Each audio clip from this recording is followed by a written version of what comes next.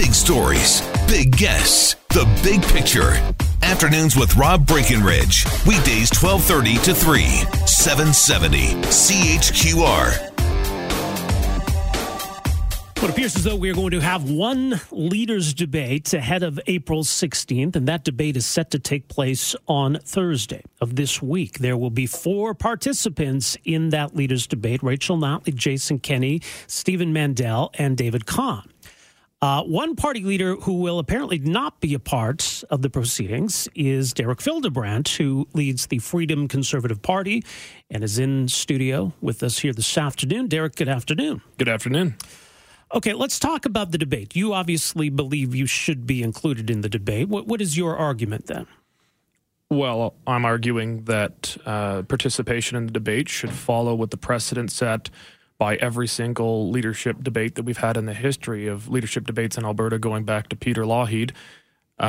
There's no written legislation on these things, so there's no firm guidelines. It was just based on precedent. And the precedent set has always been that if a party has as their leader an MLA elected to the legislature, or if they've elected an MLA under their banner to the legislature, one of those two, that they're always included in the leadership debate. There have been exceptions to that in the direction of adding more people to it. There have been parties with no seats in the legislature that have been in debates before, but never in the history of Alberta has an official party that is recognized as a caucus in the legislature and has an elected MLA as the leader of that party been excluded from a debate.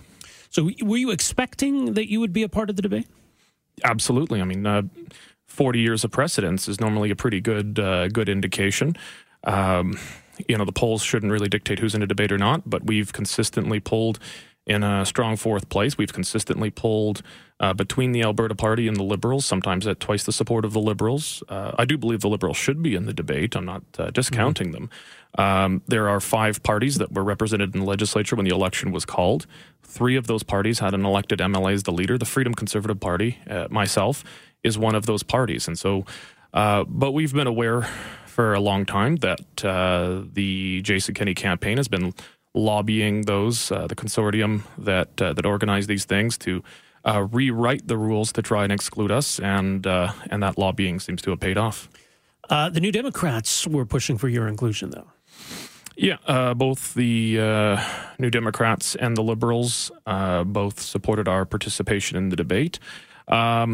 Every party's got an agenda, but about why. But the Liberals, if you look at the CBC vote compass, not that that's exactly gospel, but if you look at that, they fall literally exactly on top of the NDP. They're a direct vote competitor. They take at least a few percentage away from the NDP pool of voters. The Alberta Party competes primarily with the NDP, but a bit with the Tories. There are different policy competitors in there.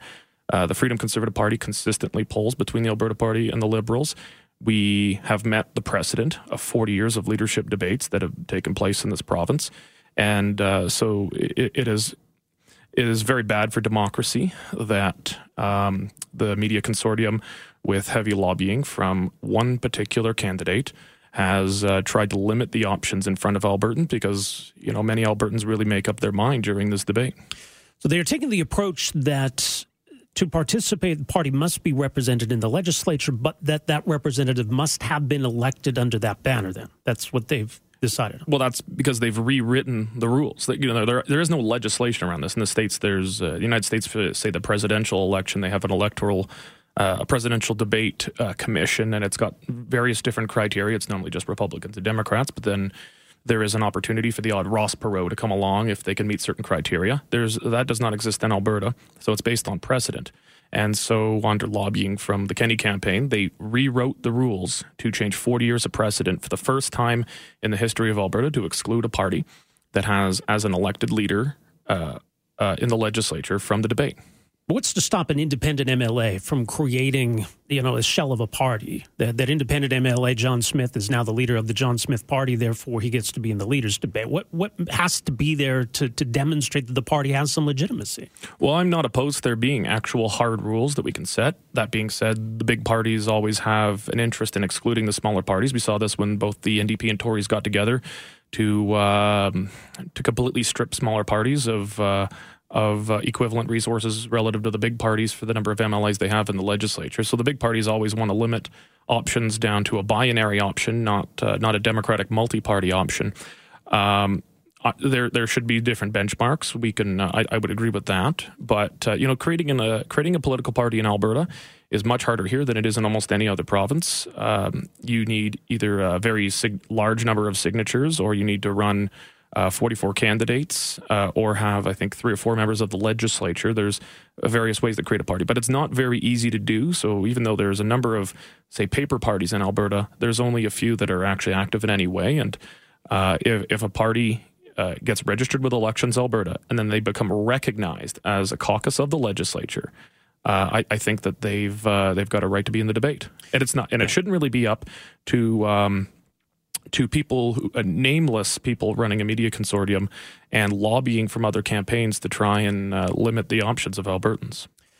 Now, you made a conscious decision early on with your approach as a leader to try to reduce the risk of an NDP re-election through vote splitting, to focus on ridings where you believe the NDP didn't really have a chance. But, I mean, that leaves you in a position where with just 24 candidates, you're not going to be premier. Mathematically, you're not going to be premier. So in terms then of the leaders' debate and people assessing potential premiers, do you belong on the stage in that sense? Well, I mean, in a theoretical science fiction world, David Kahn or Stephen Mendel could become premier, but I don't think anybody who is not on pretty strong psychedelic drugs believes that they will be, sure. With all respect. But Albertans have the choice to make.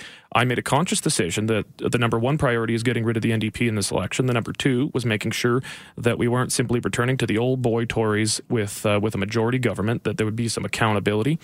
So I made a conscious decision that we're only running candidates in constituencies where the NDP have no chance of winning. People are going to get one kind of conservative or another, that we're going to give people a real choice, not an echo. Not that I expected any goodwill to be returned from the Tories, but they've tried to use that as an excuse that we want the NDP gone and we are going to make a sacrifice as a party, something political parties don't really do, to help another party that we disagree with on many issues. They've taken that decision we made to put Alberta first, not our party first, as an excuse to try and exclude us from the debate. All right. Well, let's talk about the campaign then, because as you say, I mean, you're focusing on these ridings. You're riding as much against the UCP then as you are against the NDP. So I mean, what is your message? What are you trying to get across the voters as to why they should disregard the Conservative Party maybe most likely to form government and vote for your party? Well, the last time we had a majority Tory government without any Conservative opposition, we know how far off the rails they went. We know how entitled to power they became. You know, when I was supporting the merger of the Wildrose and PC parties, I thought that it would be absolutely for the best. I thought we'd take the best of both parties, and what we ended up getting was the worst of both. But I thought that a sense of entitlement would eventually set in inevitably somewhere maybe in the end of a second term, not while they're in opposition. Not that they would start cheating and showing a sense of entitlement before even forming a government. So we're presenting an option to Albertans that isn't the top-down Tory brass, that is legitimate democratic grassroots parties where the leader isn't picking your candidate for MLA. And we're a very different kind of Conservative Party. We don't want the government just out of your wallet. We want the government out of your bedroom, your church, your school.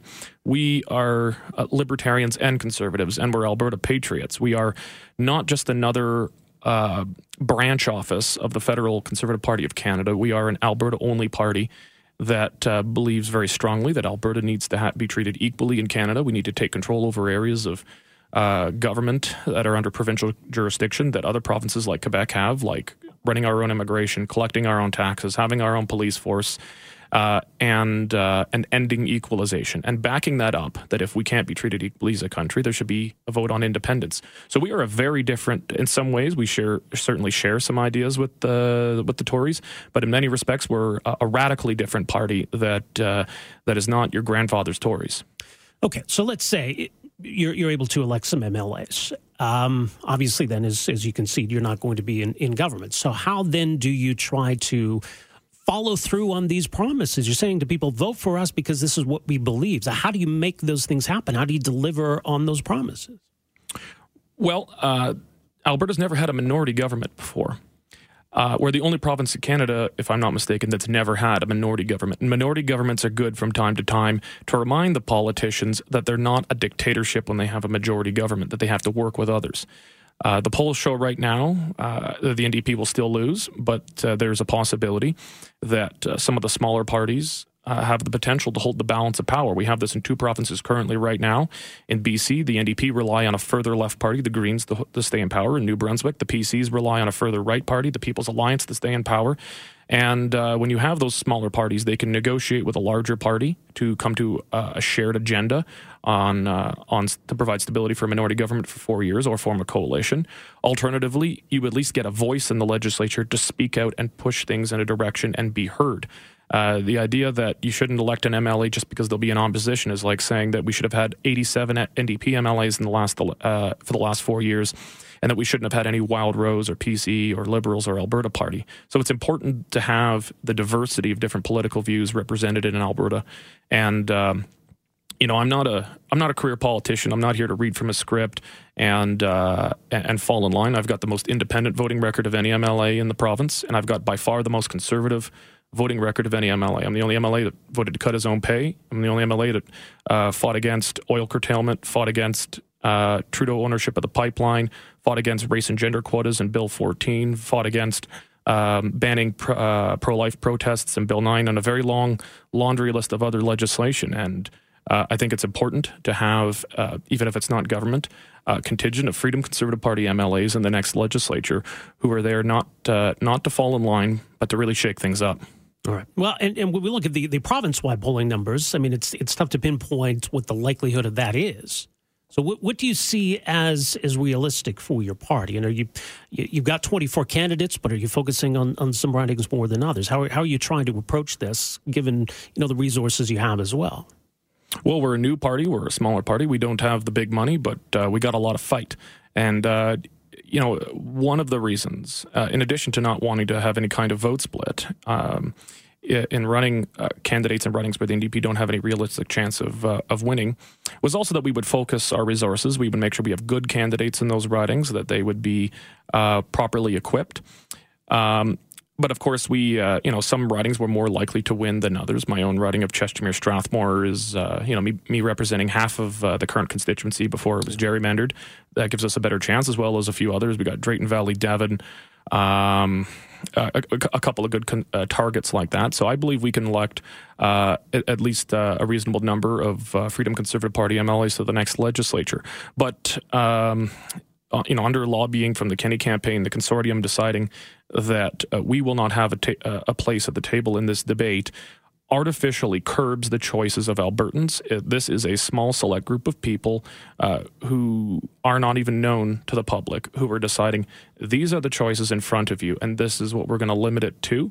And there, of course, are reasonable limits. So we don't want 20 people on stage. That would just that wouldn't be very well. Maybe it would be fun to watch, but it wouldn't be. But it would be particularly informative. So I appreciate that. But by completely rewriting the rules after 40 years of precedent and history of debates in Alberta, they're trying to shape that. But I do believe if there is a road to Damascus moment here, and the consortium decides to do the right thing and follow past precedent and let us in, I believe we can really upset this. I believe we could form a legitimate large third party and hold the balance of power in this province.